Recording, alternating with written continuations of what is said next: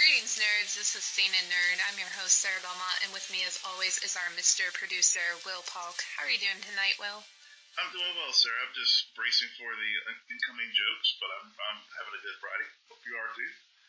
We never joke on this show. We're super serious. We're super serious. No, I'm just super serious at my expense. Well, somebody has to pay that price. Exactly. And lucky for you, though, we have a fully fledged Flash fan panel tonight, would you say? Yay! And they won't even let me introduce them, so they must be your friends. That's fine. Tamara and Polly, you've already ruined the surprise. Go ahead. Welcome back, guys. Okay, I'm Tamara, and I'm a huge fan of The Flash, and this is my second time back, and I'm very excited to share about the finale. We are The Flash, so I'm excited. Great to have you back. Thank you. I'm Polly. I'm also a big fan of The Flash, and this is my third time. It's really nice to be here again. Great to have you guys back. Let's, yeah. So, Sarah, I'm going to put you on the spot. No. Lay it on, you will. Lay it on. I thought we figured out this before the show, but you know, you take over. That's cool. Yeah. Well, you told me to, so that's what I'm doing. So, no, all seriousness, I'm gonna open the floor to our guests and want to hear what you guys thought about the finale. So, Tamara, why don't you go first? Okay, cool. I actually really liked it. I wasn't sure how it was going to unfold. Of course, there were. I was actually surprised they brought Ralph back, because I was like, this is kind of like a dream state kind of thing. But I hadn't seen Inception, so I was a little like I didn't get all the references to that. But I like that. Very connected with him and his, in the. I guess Cecile used that with the I forgot what that thing was called, but that thing on her forehead to kind of get very into DeVoe's consciousness. I thought that was really cool. And then to kind of have Ralph fighting again. And so I thought it was clever that they tried to use some of these other sci-fi type of to kind of wrap it up. It looked a little matrixy too, like that one point when DeVoe, there was like hundreds of DeVoes. I was like, it reminded me so much of like the Matrix, like when Agent Smith was multiplying himself and everything. So I thought that was good. I felt like, there were a couple times where, there was a few plot holes in my opinion, although, when Barry, I guess, in the first episode, all that, mumbo jumbo he was talking about, not everything came to fruition at the end of the episode, and I was hoping that it would, but I think that what the producers had said was that when we saw him in the beginning, that he had pretty much like lived his whole life or something, so some of the things and references that he mentioned, maybe they'll tackle it in season 5, but there was something, Speed Force symbols that was never really brought up in the episode. I was wondering if they were ever going to talk about that.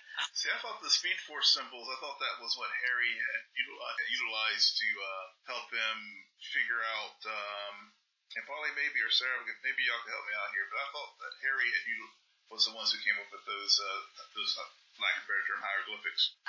I personally think that they were like supposed to be interlac, from the future. So like what Tamara said makes sense. When he's in the Speed Force, he saw his whole life, past, present, and future, and he was kind of living it all at the same time.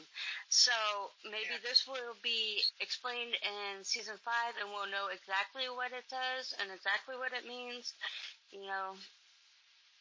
That's I think I didn't notice the I forgot, like maybe Harry was playing around with the the Speed Force symbols, but I just feel like I don't remember them talking about it in depth. And I just, from the Mystery Girl, working on it and then seeing it pop up at different points through the season, I thought, okay, they're going to kind of explain that. But I think, just felt like they probably didn't have enough time to include everything. And all when Cecile touches Caitlin and that kind of voice comes out about Thomas, it's always been like this, you're kind of getting that glimpse of like, okay, there's something there. But it wasn't much, I thought they would have added more to Caitlin's story, Killer Frost, by the end of the season. So that was a little bit disappointing. So I thought it would be a little bit more to kind of, like we'd see Killer Frost again, but we didn't. I think it was cool to see how everyone was working together. I do think it's very, a lot of characters. I tell you, I'm always like, there's so many people on the show, so many characters, and now with Ralph back, so there's going to be a lot to bat for the writers to balance. But I think, in the finale, everyone played a role in helping take down DeVoe. And I know some fans probably didn't like it, but I actually like that they were able to include everyone this year as far as there was no big deaths this year, because it seemed like every year it was like some person in Barry's life was just going to be taken away. And let's be a little more creative, let's come up with some other way to, do this and not have this one death of the season. So I like that they did it earlier in the season with Ralph, but then brought him back. So I thought that was really different. It was refreshing. Although, the stakes weren't as high, because I think DeVoe just wasn't as scary as some of the other villains. But that's okay. I feel like Flash is still trying to find its tone. Like, one season it's really dark, one season was kind of light. This season was it was light, but it was a little juvenile at points. And so I think they're still trying to figure out the tone of the show. But overall, I thought it was really good. I liked the Mystery Girl reveal. I knew it was their kid.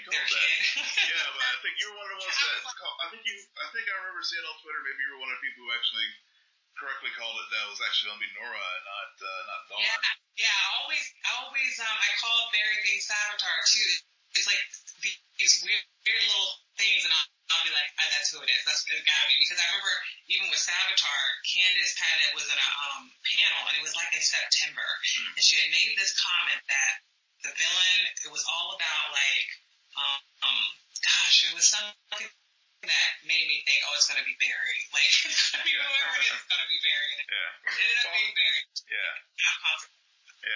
Polly, what were your thoughts, just general impressions of the finale? The finale, it was a little disappointing to me, but, overall, I think it was good. I think the only reason why I was disappointing was DeVoe just kind of lost his flair, and it just dwindled down, and I was expecting, people to actually start to get these effects of the Enlightenment, and we saw a little bit of chaos, a little bit of panic in the streets, but to me, it just seemed like it just lost, the scariness of what he was trying to accomplish. Somewhere the message kind of got just fizzled out. Yeah. All right, Sarah. I'll hear you. Your turn, my friend. You were doing such a good job moderating. Yeah. Are you sure? Do you want to share your thoughts about The Flash? I want to hear yours first. Oh, God. Okay, I really hated this episode. I have to say, it made me mad. It made me really pissed off because, for actually a lot of the reasons that you guys have already brought up, I don't understand. This felt so incomplete. Yeah. It felt like a part one of a part two, and we're not going to get to part two in the fall. And that bothers me, not because I'm against cliffhangers, but because it felt like the whole purpose of the Thinker did not really come to fruition. We just spent 23 episodes building to this climax, and then he gets wiped out, I think, halfway, if not 3/4 of the way through the finale episode. And you never really get that moment of, like, this was what I was trying to teach you, Barry, and this is the point. And really the only thing that's carrying over into the next season is the mystery girl, is Nora Allen and what she did and how she impacted the events of this episode and what that means for her and her future and where she comes from, which is all cool, but very irrelevant to everything else that happened. I hate that they brought Ralph back. Okay? I think looking back at this season, if you rewatch Ralph's death episode, that was one of the better executed episodes, and then they just undermined it because they brought him back. Yeah, that episode was solid. It was written super solid, and I feel the same way about that. Bringing him back just kind of, oh, okay, we just suffered through this, in multiple episodes, and boom, I'm back. It's okay.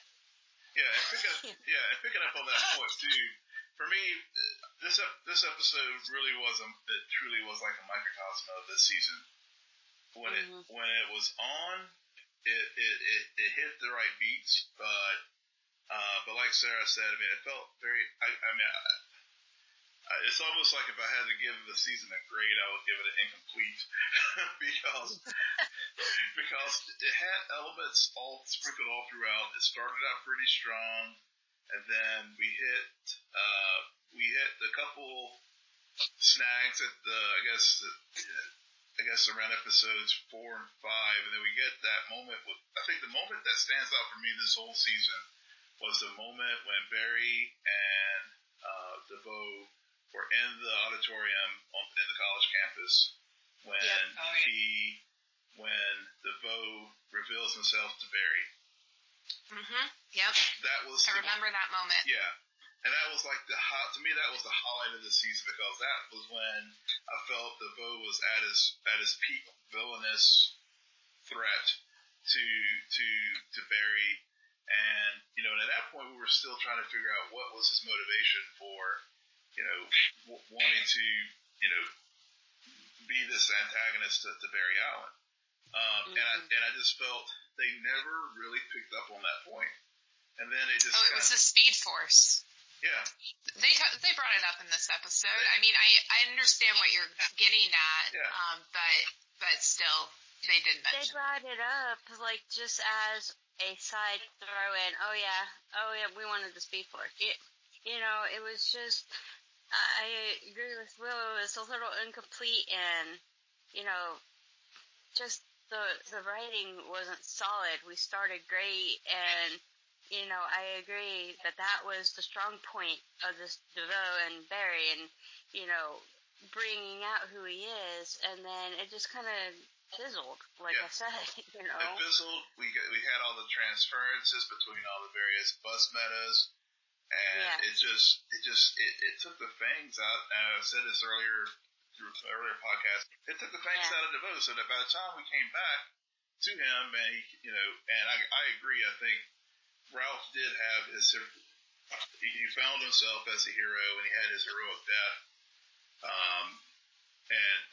Sarah, you go ahead and jump in and tease. You can, because how much I gushed over that episode. It's one of our podcast highlights, so it's fine. Yeah. It was genius. I feel like this season we've talked a lot about DeVoe.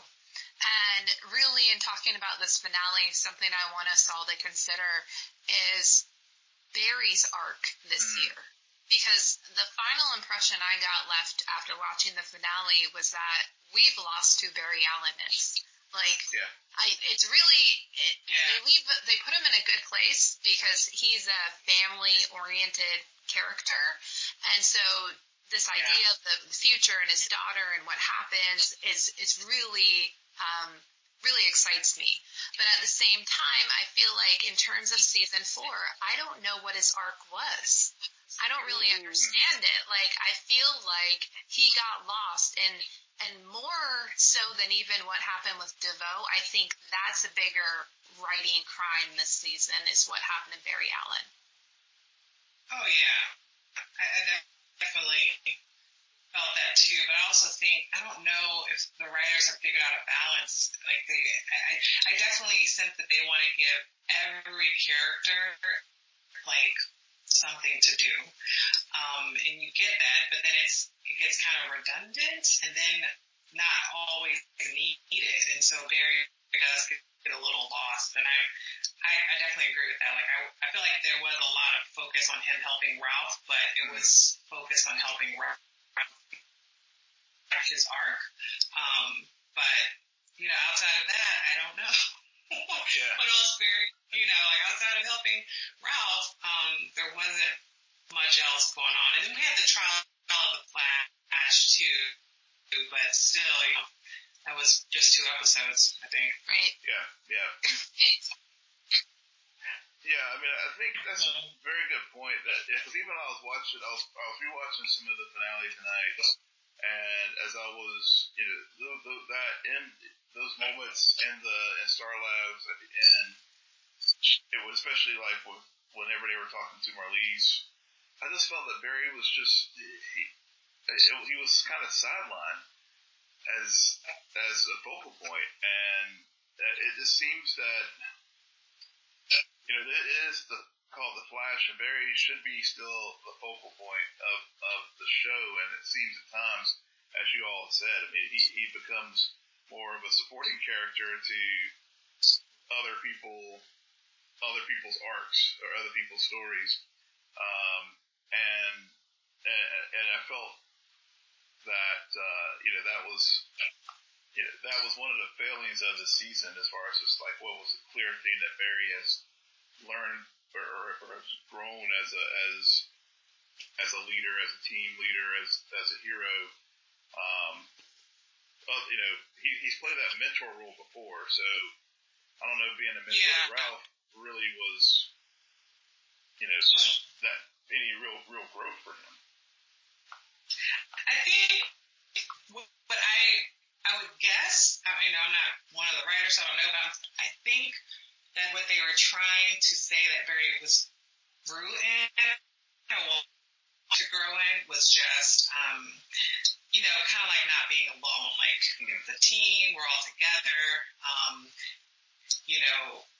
and he mentions that in the last episode, the finale, that no, it was all of us who did this, and so I think the writers and the producers are trying to go for that type of tone with the show. Like, even though it's called The Flash, it has an ensemble cast, and they really want to highlight everyone. So it's sometimes I'm like, maybe they should have called it Star Labs. I don't know, because you want to give everyone as much important as Barry, and I'm like, but it's confusing because it's called The Flash, but it's not always about Flash.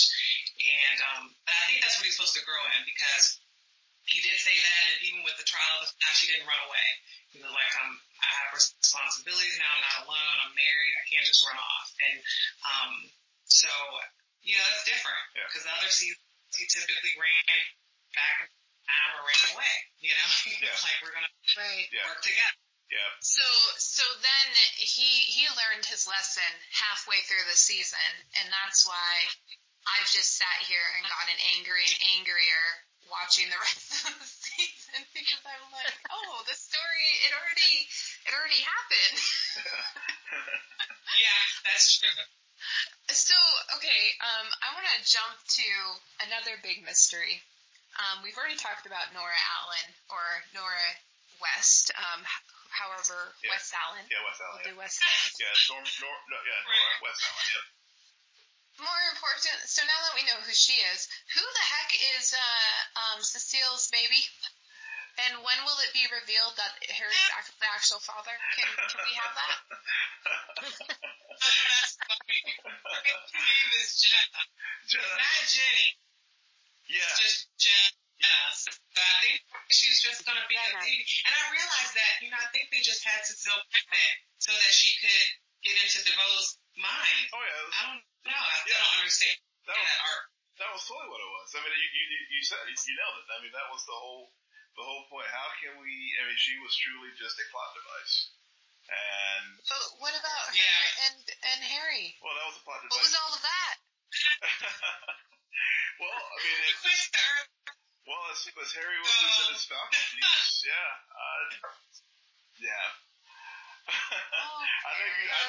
know, Sarah, you've been trying to get that ship to sell all season, but I haven't. I really don't ship it. It boggles my mind how often those two interacted this season, and she was pregnant, and I was just like, what is happening right now? Again, it was just part of that plot device that, I mean, I think they set it up for her to read Harry, read Joe's thoughts, but then have Harry come up with the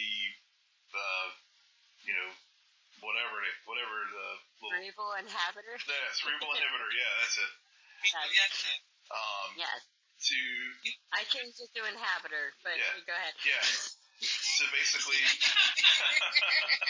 well, it wasn't a inhabitor because he inhabited the Bo's head. I forgot that I didn't tell anybody on the show that I did that on purpose. Okay. But I mean that was it. Yes, that was the whole point. Okay. That was the whole point of it. I did hear this one thing that maybe Cecile was Wells's wife on Earth 2 before she died. I think I threw that out there. To the Earth 1 version. I mean, I'm not saying that it went anywhere past that, but that's just because it's very awkward. It was a very awkward friendship. Why haven't we seen a version of Harry's wife? Like, they have so many Earths. Why haven't they gone that route? Well, we saw, I mean, it could be Cecile. I mean, I know in season 1 we saw a version of Wells' wife, but that's not to say that... Yeah, that's right. It's the same person on Earth, too. Exactly. Like, I'm wondering when we're going to see more about Wells and different... I mean, how many times can they do the Council of Wells before we can actually learn more about... If this was Harry's swan song and he was back there to make amends with Jesse and other things, then I hope the Council of Wells goes with him. I hope so, too. Yeah. But they're bringing in new Wells in season 5. They're going to bring a new one. So, of course, because they can't do this.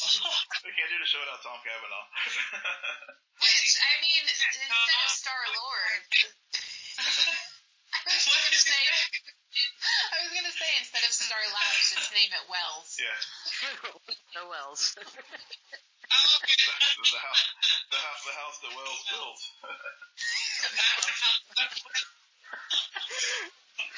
You know what? They're so funny with Tom. I mean, he's really talented, so I know some people are like, why is Wells still there? But I'm like, he's just so talented. He's such a talented actor. I don't mind all the Wells. They didn't clear up the Jade Garrison thing either. Remember he said he was going to train someone? Yeah. I was wondering if it was going to be the mystery girl. I was like, is Nora going to be on Earth 3? Like, train? I was a little confused, but they didn't touch on that again. So Flash, I don't know. Sometimes I wish the seasons weren't as long because they drop these like hints, but then it ends up not being anything. Yeah. Or they do film things. I read where the showrunner Hellbang actually they filmed a scene teasing season 5's villain, but it ended up on the cutting room floor. Yeah. I had one in mind. I already had my plot, and then when I read that, I was like, oh well, throw those papers away. You don't understand. I watched this, and I was going through every fact that we know, and I was pulling villains from anything that anybody said because I thought for sure it was still in there somewhere. Yeah. What was the villain, Polly, that you had chosen? My villain that I chose was probably Sovereign or Godspeed. Yeah, see, I didn't think. Yeah, see, those are good ones. Those are good ones. I figured Godspeed was off the list because they didn't want to go back to another speedster. Sure. Another speedster. Yeah, which led me to Sovereign because, the comic book, Nora Allen came back with a lot of the, Justice League's children and said, help, you guys screwed up, and this is our problem now. So, one theory. I was just back on the comics. Yeah. One theory I've read is it's going to be Cicada, who was introduced during Wally West's run as the Flash under Jeff Johns around 2000, 2001. And apparently this villain has the ability to take Meta's powers away, and so it's going to kind of be a BVS kind of thing where this Cicada's going to blame Barry for having all these metas around, and his way of getting back is slowly taking all these. Oh, now that's a kind of a theory, or has it been confirmed? It's just a theory. Oh, okay. I read an article too. I wasn't sure if it was from the exec. I didn't know. Yeah, that's just one theory that it could put that out there. Yeah. The executive producer. No, I don't. They just said. I mean, the only thing I read was that they filmed a scene where they teased who the next villain was going to be, but it just ended up on the cutting room floor due to time. Yeah, and they said, if you were a fan of the comic books, you would be able to pick up and know who it is instantly. That's why I was going through everything. Yeah. But, it ended up being cut. So. Yeah. So maybe this summer, maybe at San Diego Comic-Con or something like that, Comic-Con, yeah. Maybe they'll drop some of that footage. Yeah. Oh, they definitely will. Began. Yeah. Well, I think I like that idea because I don't know if I can do another season where the first half they discover new metas that were created by an event that Barry was involved with. Right. So to go into your fifth season and do the opposite, where every episode, that first half is they find a new meta who lost their powers and they investigate. I could see us going back to the roots of this show, especially something that I didn't realize until I was getting ready for tonight is that we haven't seen CSI Barry in a while. No, we haven't. I know he lost his job, but that's a big piece of who he is as a character that they completely just put on the shelf temporarily, hopefully. I hope. So, whoa. He got his job back, so I'm hoping, definitely interesting having them outside of that building. I tell you, we see so much of Starland. Yeah, it's just... we need to pull... We need to... I know, yeah. Yeah. Speaking of CSI, I know we touched around and the metas and stuff. One of the things that bothered me also about the ending of this show, of the finale, was that Marlize did not get held responsible for her role in DeVoe's actions. Because, I mean, with the bus metas, 11 out of 12 of them were murdered. And she was an accessory to that. And it was just like, okay, you can go back to doing what your original goal in life was. Just no consequence. Not even, she wasn't even put in the pipeline. I mean, come on, something. She couldn't save her husband. What's that? She couldn't save her husband. Well, yeah, but, I mean, okay. She had to kill him, literally. Yeah. She had to be the one who actually took him down, in a way. She figured it out. She knew exactly what they needed to do. So do you think that absolves her of everything else? Oh, I was just going to say, I don't necessarily think it absolves her. I think she's going to carry that guilt around with her for a while, but much like we've seen Barry and his actions, sometimes they do end up paying a penance, but it's not the same kind of justice we're used to seeing.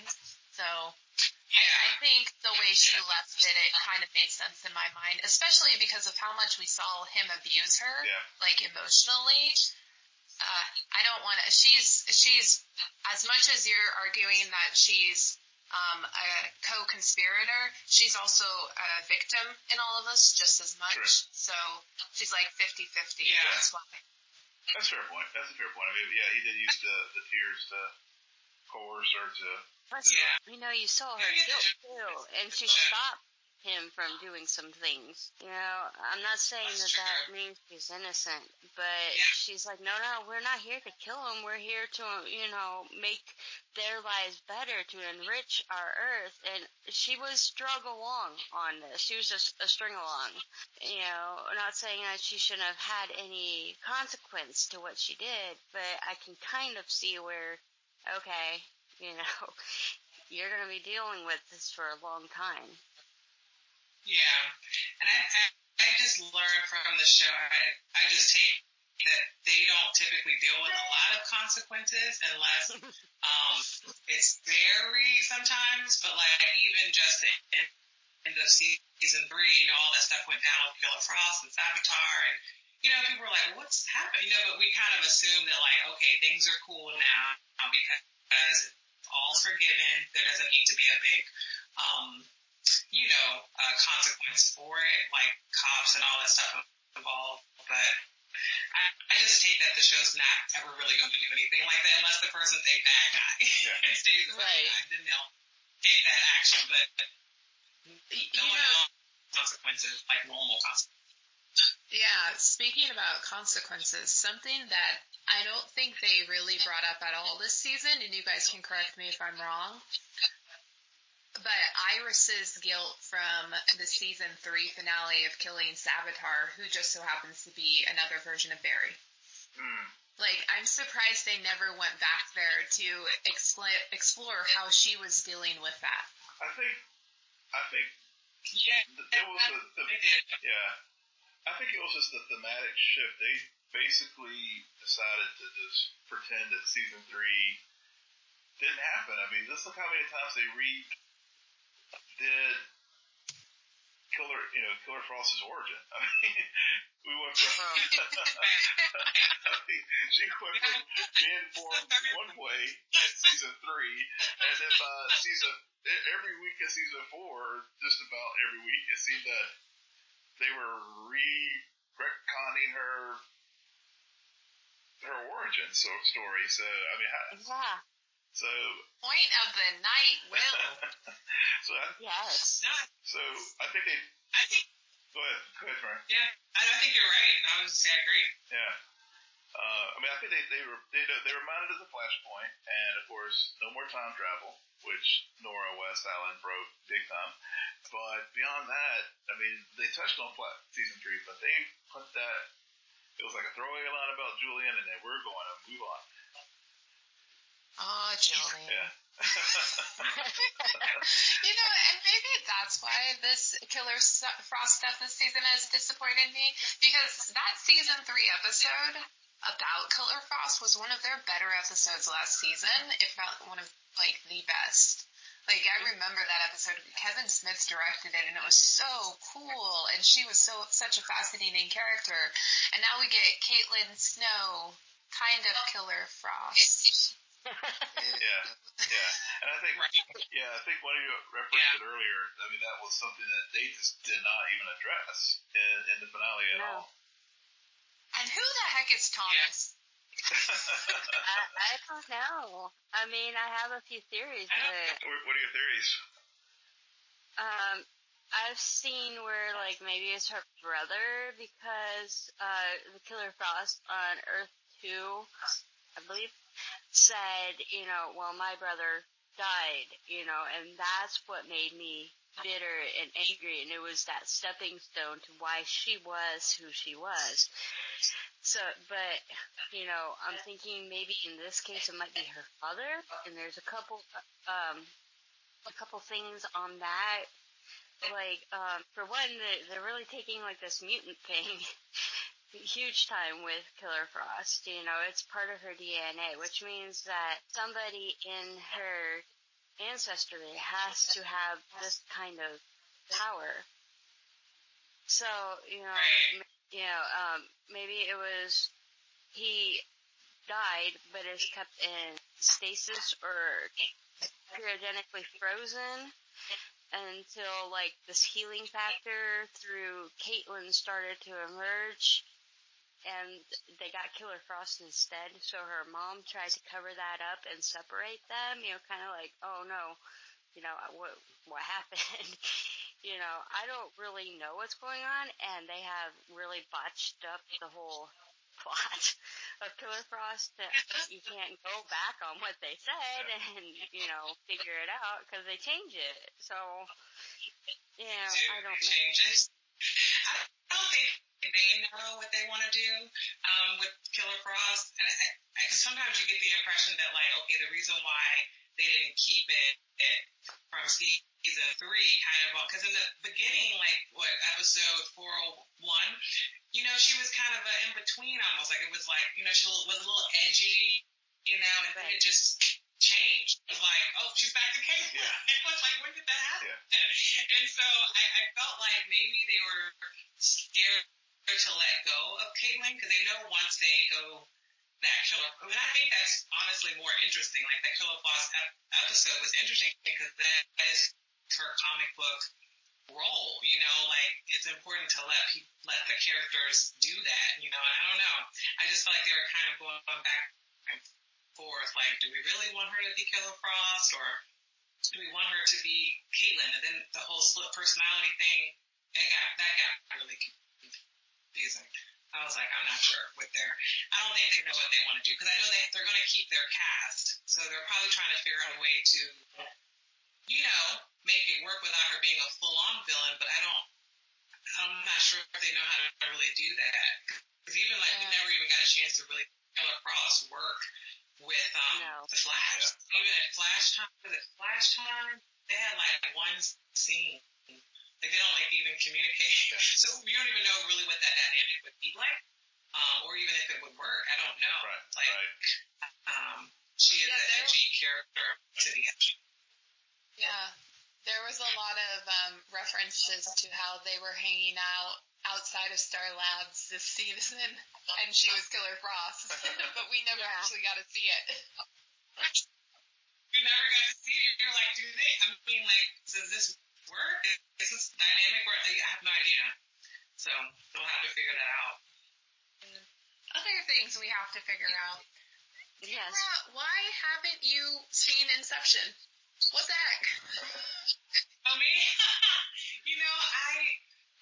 Okay. This is really the Leonardo DiCaprio's in that, right? Yeah. And I love him.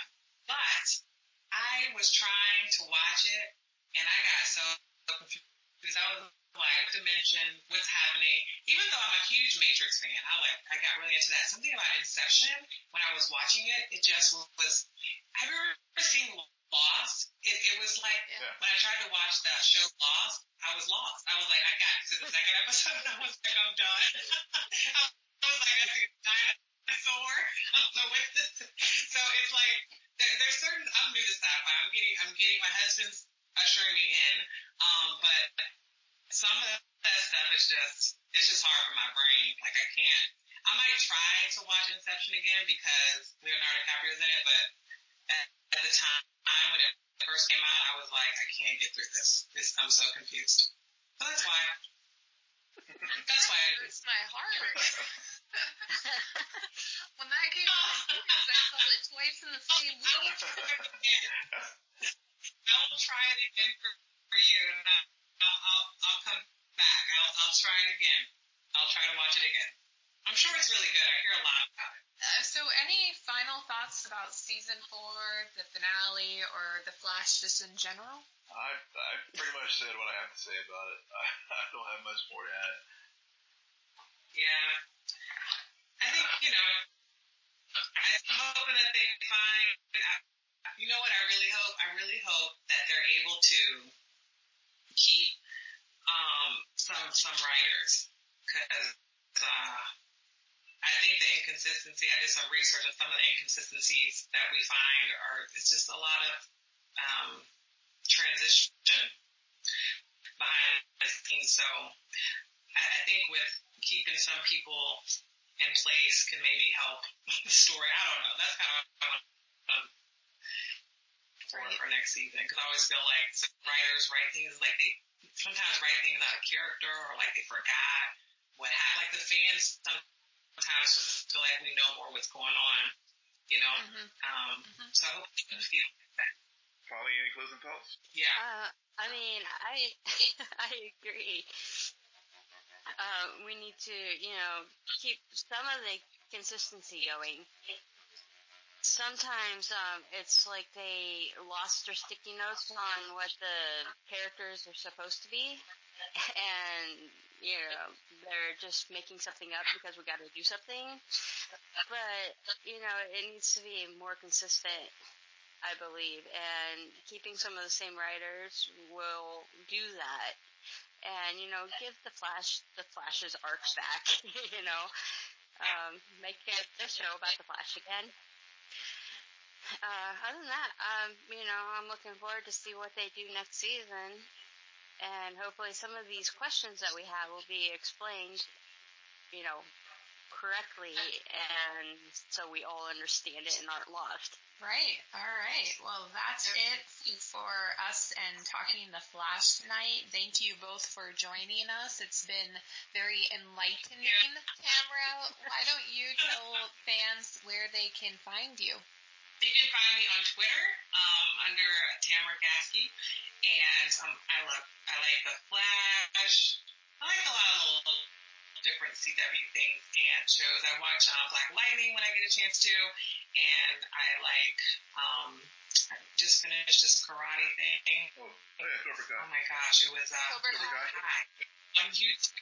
So good. Well, it was reminiscent of my childhood, but. Anyway, you find me there on Twitter. And Polly, where can they find you? You can find me on Twitter as well at P_Nature, and I'm in Flash Chat and some other things on Twitter. So if you want to join me there, you're more than welcome to. All right. Well, we are going to take a short break, and you're going to hear from our friends who are also podcasting, and then when we come back, we will be talking all things Krypton. Thanks. Hey guys, this is JD from the In Session Film Podcast. Every week on our show, you can join my co-host Brendan and I as we review the latest films that's out in theaters. It also inspires us to discuss a top 3 list of some sort, and we have a lot of other fun movie discussions as well. It's always a blast. And we also have a show on Fridays called our Extra Film Podcast. This is a show that gives us the space to talk about the latest indies and art films and other classics that we normally just don't get to talk about on our main show. You can find our podcast on iTunes, Stitcher Radio, SoundCloud, TuneIn Radio, Player FM, and more. In fact, you can just see everything about us, including our social medias, at InSessionFilm.com. So join us every week. We'd absolutely love to have you.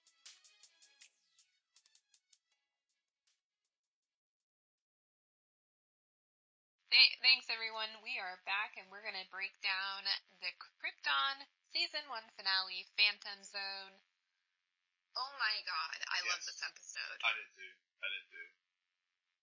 It was so good, Will, and there were so many moments where I just wanted to pause and send out a tweet online because so much happened in such a very short period of time, and yet it also felt like it finished up a lot of things that got started this season. It did. And also just left us in this place of everything has changed, and we're going to get a season 2 and really understand the consequences of what happened and the choices that were made. And Seg, I don't know when he will come back, but yeah, there's a lot to discuss. There is. So I think just a couple things for me just to sort of set up our conversation here with Krypton. First, I went back and I told you this earlier today, went back and listened to our first discussion about Krypton and what we expected to see with the series when it was first when we did our spring preview show, and we were both cautiously optimistic. I think it's fair to say, as far as how the season would pan out. Yep. And it delivered. It really did. With prequels, it's always hard because you know that you have an established canon. It's very hard as a writer, as a viewer, to break out of that and take a chance on a prequel. But one of the things I appreciate what they did with this series, and particularly with this finale, was they took a chance, story-wise, and they used time travel, which was already set up from episode 1 with Adam Strange showing up on Krypton, and they followed through with it in this finale in a way that opened the door for so many possibilities. And we talked about this. We hoped they were going to do that as the series progressed, and they completely did that. It was a Twilight Zone ending. Mm-hmm. It was that moment where you're shown a glimpse of 1 month later, and General Zod is in command of Kandor, and you see Lyta, you see Dev, and you understand that they're both standing beside him, yep. But they both are wearing down and fully understanding what this new allegiance has brought to their city, and everything's changed. And then, more importantly, they let us go to Adam Strange, and we'll talk about Adam Strange, but he's right now in the United States, and he is, I think he's in New York City, I could be wrong, but he is in the future, and there's a General Zod statue. Yep. And it's Planet of the Apes. Planet of the Apes, fill in the blank alternate timeline, but it worked. It did. And I liked that, and it was just visually how they just, while they're in the Fortress of Solitude back on Krypton, and and then how they defeated Brainiac by sending him into the Phantom Zone, but then as Seg is getting pulled into the Phantom Zone with Brainiac, and seeing the Superman cape, as the season has progressed, we've seen the cape recede each episode, and then it came fully back, and then how the crest went from the House of El to the House of Zod, and then and then to get to your point of Adam basically showing up on Earth, where not only do we have we had a couple of points in this episode where the one instance we see where Brainiac has actually collected Earth. Wait, before we go there, Will, I just want to talk about what you brought up about the cape and that significance, because we see it change into the Zod emblem at the end. Yeah. And this episode reminded me so much of the season 1 finale of The Flash. Mm-hmm. And that idea of the newspaper and Wells always going back and checking if the timeline has changed. Yep. And they used, and I didn't realize it until this episode, and until you actually brought up the cape, that they used that cape motif in the same way to see if the timeline's completely out the window. Yeah, it's gone. It's gone. And this is something I would argue the Flash writers would never dare to do. This idea of really taking a season, the next season of Krypton, and exploring what an alternate timeline would really be like. Yeah. And it's a risk, because you don't want it to not work for the viewers. You don't want to feel like it was just a detour to get to the next season. So it'll be interesting how to play out, but they made it very clear that because they are a show that plays with time, they're willing to show the consequences of the choices that are made in the present and how that would affect the future and allow it to play out. Yeah, they really did, and and it was when it was set up throughout the season pretty well. Especially I guess about 2 or 3 episodes ago, where Drew Zod told General Zod, his grandmother, his plan, that as far as that authoritarian conquering plan, and as you said, really building on all these little threads they've dropped throughout the season, and then you have that moment where everything's changed, the timeline's changed, we're in an alternate timeline, and we see Zod ruling not only Krypton, but then fast forward to Earth, and we see Adam Strange at this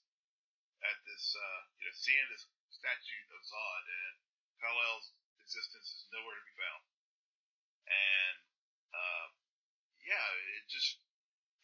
it was one of those moments where when it happened, I literally sprang forward in my seat, because I was like, yes, this is just exactly the payoff I've been hoping for with this first season, because it didn't go the way that you would think something like this would, where they would save Kandor City,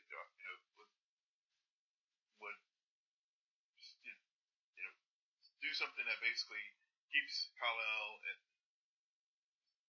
timeline intact and the story intact, and maybe they'll take a little bit of a chance, but at the end of the day, the good guys won. And in this situation, they didn't. They kind of defeated Brainiac, but not without a price. Right. And another reason why I found myself looking back at the Flash season 1 finale was because of this moral discussion that is brought up during this episode, where General Zod points out to Seg that he can offer his grandfather to Brainiac in return to leave Kandor alone. And this man, his grandfather, I'm sorry, we forgot to mention this, is brought back from life because he was in the Phantom Zone the whole time. I'm sorry, it's a lot to go through, guys. It is.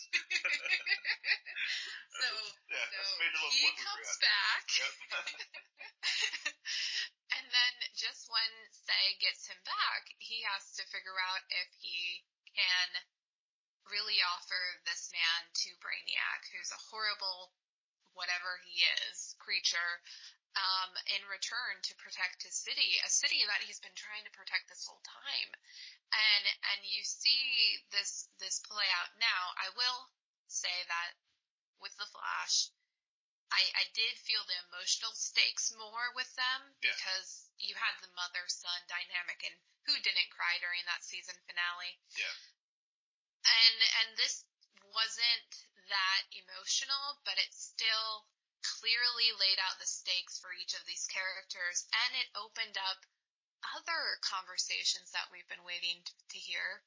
We understand more about how General Zod views his father, because you start to get this distance. There's discourse there. He doesn't know his father. His mom doesn't talk about his father.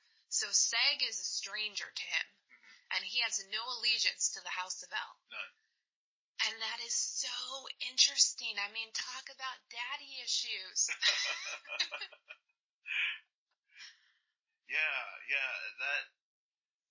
That really,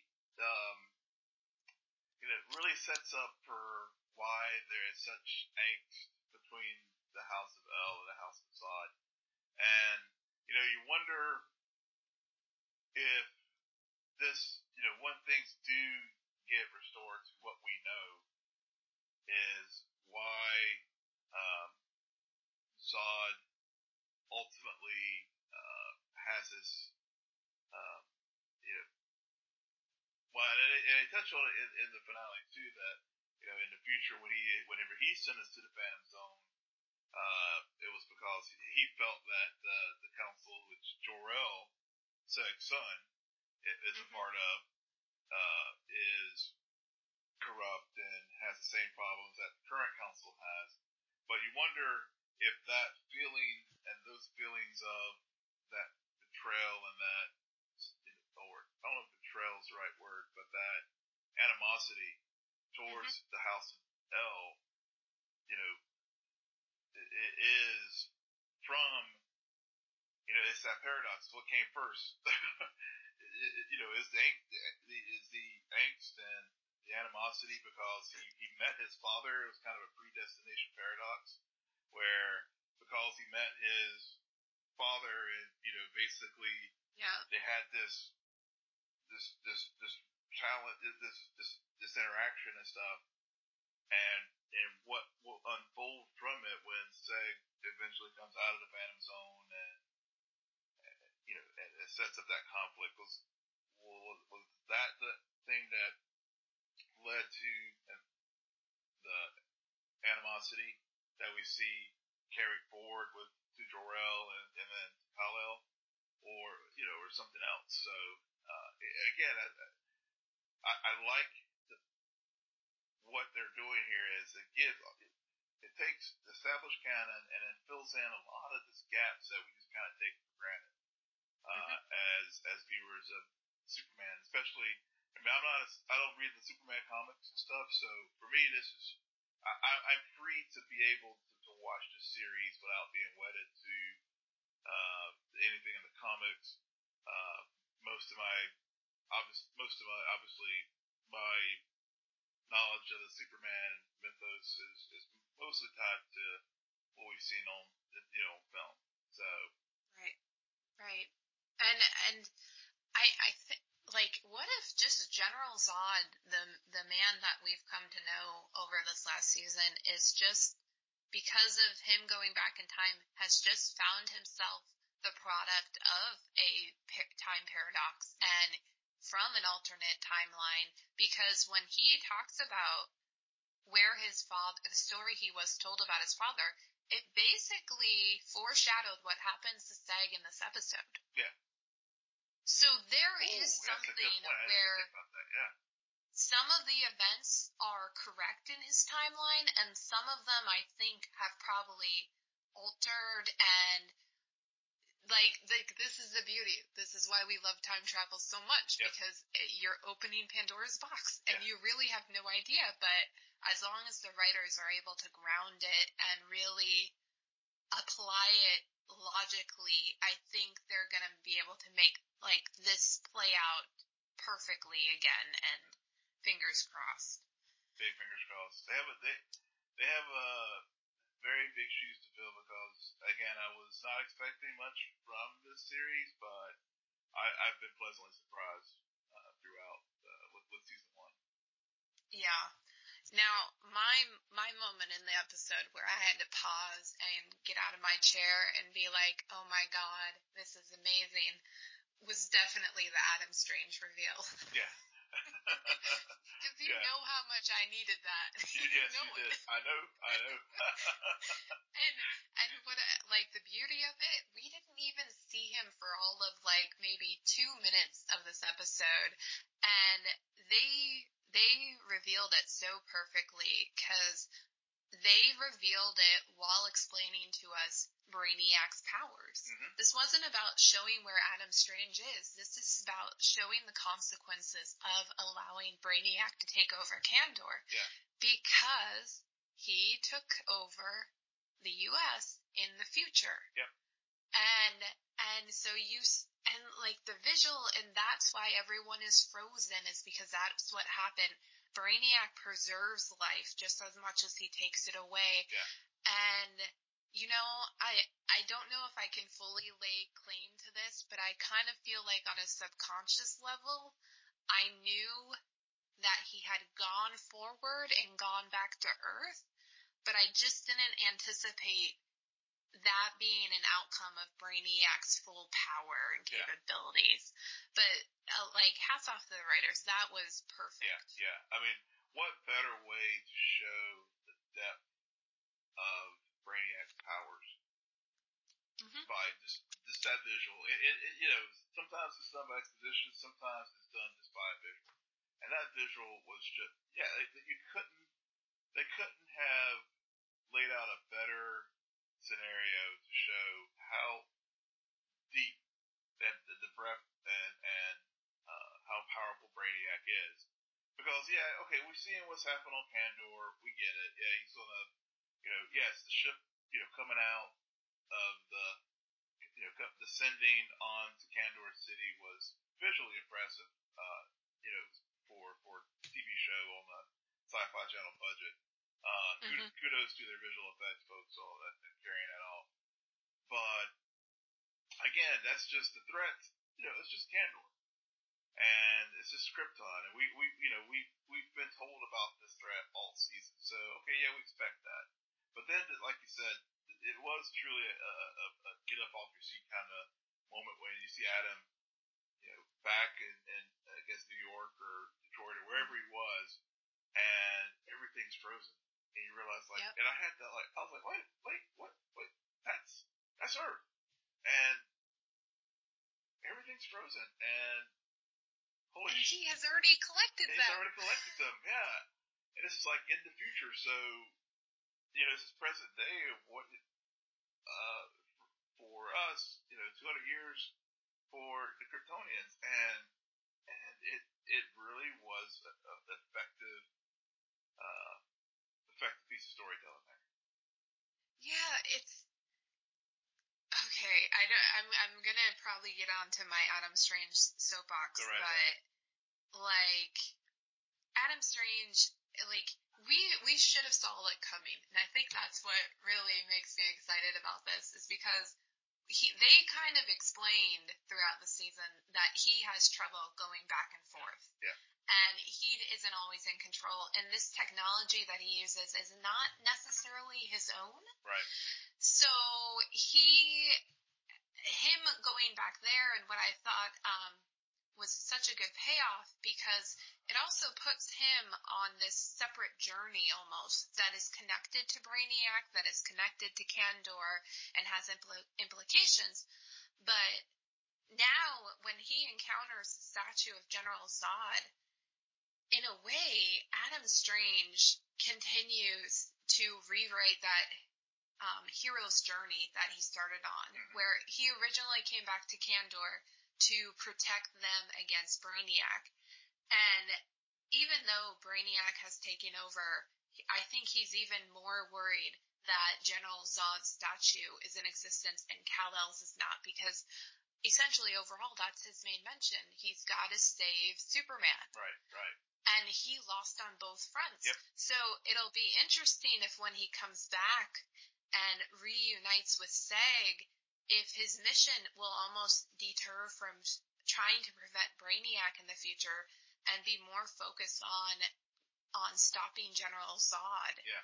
And as the true so I think it's very interesting when we first learn about how Adam Strange lied to Seg about his true mission, or there was this idea of betrayal that happened between the two, that he kind of has inadvertently also found himself in the right on everything. Better be lucky than good, right? Yeah. I told you guys that he was bad, and then I had to go to the future and realize that you didn't listen to me. Yeah. But another thought, though, is that, Adam in trying to save the future actually set a lot of these things in motion. So, and I think that was part, we were wondering what was sort of the point of some of those scenes in the, not the penultimate, was that the penultimate or episode before? It was in the episode before. It was the episode before, because they didn't say anything about him in the penultimate. That's right. It really pissed me off. Yeah. Where he was on, talking to the, I can't remember the character, the folks on Rand, about what was going on. seeing the consequences of everything that's happened subsequent to that episode, it gives a better context for why they showed had those scenes and those conversations, because it really, prior to that, Adam just kind of dropped in on the scene, and he lied to Seg about his mission, and things went sideways, and because of that, Zod and other things happened. But now we see the consequences of that in the finale, and so when we start season 2, to get to your point, Adam's going to have to figure out a way to reverse all that, and that's the great thing about time travel. I mean, will he gain a better understanding of how to use his powers so that he can go back prior to that point in time, right? And also, or go to a point in time where we saw where Val-El was working on a underground to build a new key to the Phantom Zone. So will he help him finish that so that it can retrieve Seg from the Phantom Zone in order to reestablish a timeline that allows for Kal-El to become Superman. So it's just so many places they can go. Oh yeah, and at the same time, you kind of get an idea of some of the things that almost have to happen. You don't know how or in what way, but you're just like, okay, the potential is there. Yeah. The potential is definitely there for them to mine. So, another surprise that occurred, and something that was interesting, is how we've talked about how this season, not only in terms of exploring Superman's history and lineage, but also just this world of Krypton that we've only heard so much about over the course of so many years with Superman as part of this universe. And with Krypton, we talked about it a little bit last week, and you were trying to tell me on Krypton where babies came from. I didn't really believe you.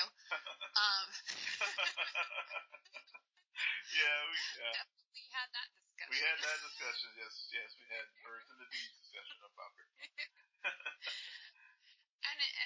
But we learn in this episode, or shall I say Nyssa learns more about how she's a clone. Because on Krypton, this society that they've built is not only about trying to offer an alternative to, I don't know, conceiving a child. Yeah. I don't know why you would need an alternative. Yeah. Or it's almost like how to perfect. It was a very keen process. Yeah, it seemed very eugenics-esque in the sense that, especially when you consider the caste system that Kandor City has. They're a very caste-based society, so it seems that the Genesis chamber sort of propagates that in several ways. Obviously, we saw it with Nyssa learning that she's a clone. And one of the things that with the cloning that I wasn't clear about was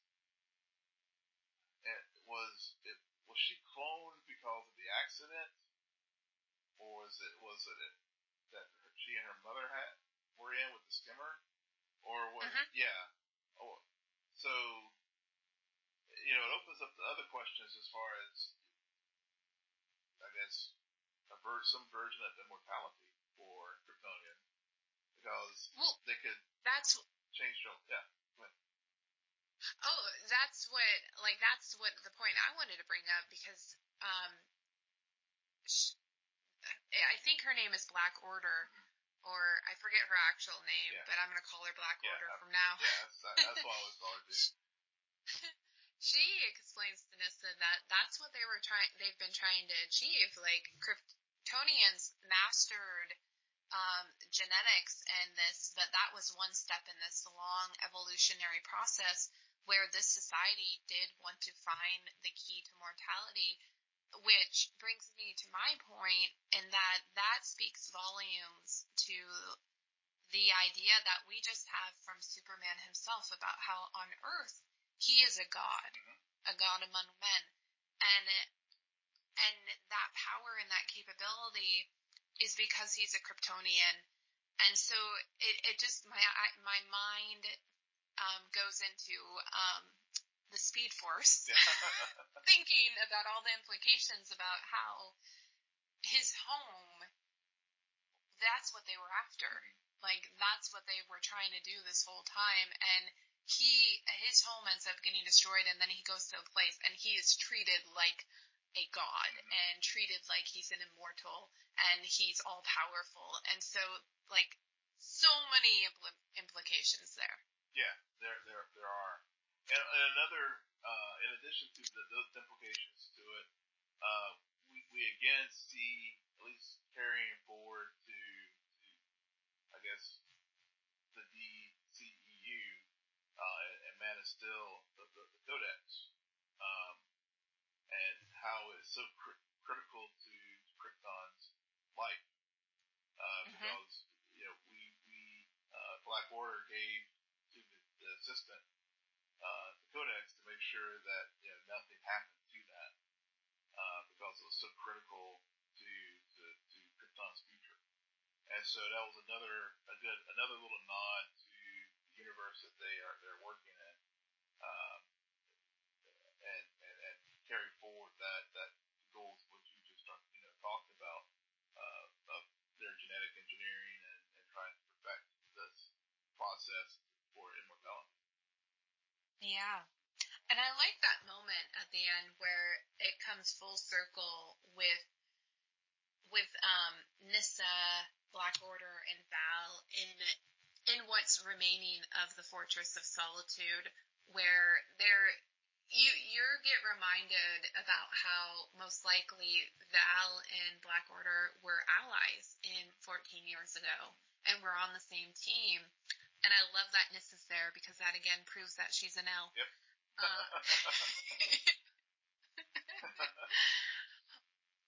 Now, the last thing I want to bring up is that, what did you think about how Nissa really was adamant about going to find the fetus of her unborn child with Seg, while she also led Lyta back to Kandor, and Lyta, instead of trying to go after and protect her own unborn children with her and Dev, she just goes full Sagittari and makes some decision that costs a lot of Sagittari their lives.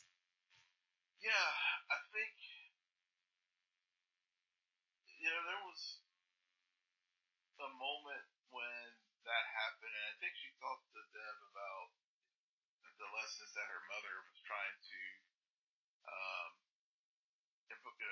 impress upon her as far as duty and being loyal to country and those kind of things. Where she, and then I guess her own internal feelings as far as having to make that choice when she shot Druzhad, shot her mother to save Druzhad, her own offspring. Yep. And so I think it makes, in her mind, her going full Sagittari to send the troops to fight Brainiac was her way of trying to save Kandor. That's what she's been programmed to do, and that's so it was that moment where all the training, all the speeches, all the beat downs that her mother gave to her, it kicked in, and she was like, "This is what I got to do to save the city." And whereas Nissa's goal, was pretty Vex like in that it was looking out for themselves. And, because really she didn't care about all the other kids in the Genesis Chamber. She just wanted to save her offspring. And Yeah. And so, the rest of them, whatever. But, so I think it was a good moment to show the nature of both of those two characters, as far as how they viewed themselves in this Kryptonian world. And I think it also shows a contrast of maternal instincts.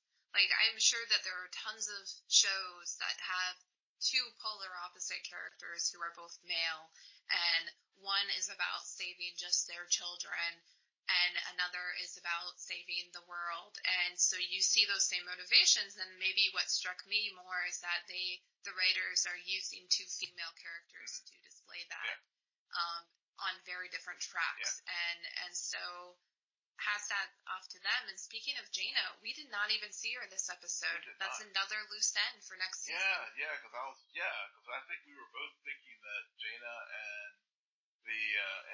her newly discovered brother were going to somehow interplay in the finale. But that's definitely loose end.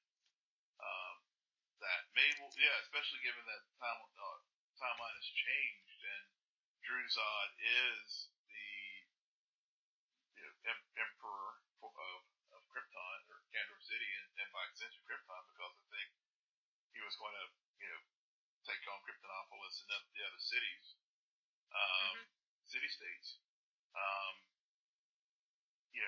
Will she, knowing what she knows and his motivations, will Jaina Zod be the leader of the resistance? Right there. Yeah. Absolutely. And I think that is so cool to do for Jaina, because we've spent all this season with her and her own programming on being a Zod, and then to suddenly resist in that manner, especially with like Lyta right next to General Zod. Oh, that's like, bravo, writers. Yes. That'll be perfect. Yes, definitely. So good. Yeah, so good. Yeah, so we got that pretty dope tease today from the Krypton social media folks, formally announcing the season 2 and premiering in 2019. So we have something to look forward to. Yeah, and they're fully embracing the alternate timeline season. I love it. Yep. And finally, we're going to get Doomsday next season. Yes, we are. Which I can only imagine will feature them not necessarily doing the death of Superman, or the Superman Lives, but alluding to it for sure. Definitely. Because even, I mean, you and I are certainly not experts about this character and its history, but we've seen enough to where we can pick up on a few things. And this show, as much as it's not centered in that same universe, well, not anymore at least, it still draws, like, it doesn't show Superman, but you still start to understand his character that much more because you're watching this show, and I think that's part of the brilliance of it. Definitely. All right. Well, Will, where can listeners find you? Yes, you can always find me on Twitter at Will M. Polk, WILLMPOLK. And you can find me on Twitter at SJBelmont, SJBELMONT. Please tweet at us, guys. We just had Polly and Tamara on, both returning co-hosts. We've had a great half year, 6 months of co-hosts who have tweeted at us, given us their opinions, and we brought them on the show. We are happy to do the same heading into the hiatus. I'm sure everybody has some shows that they're going to be binge watching. I know we have a few planned. But let us know what we should be watching. Tell us if you want to come on the show. Tell us if there's something that we should talk about it. And just continue supporting us. You can follow our crew on Twitter @CinaNerd. Friend us on Facebook. But most importantly, rate, subscribe, and comment on both iTunes and SoundCloud. And you can also find us on YouTube. Good night, Geek Out. You're welcome.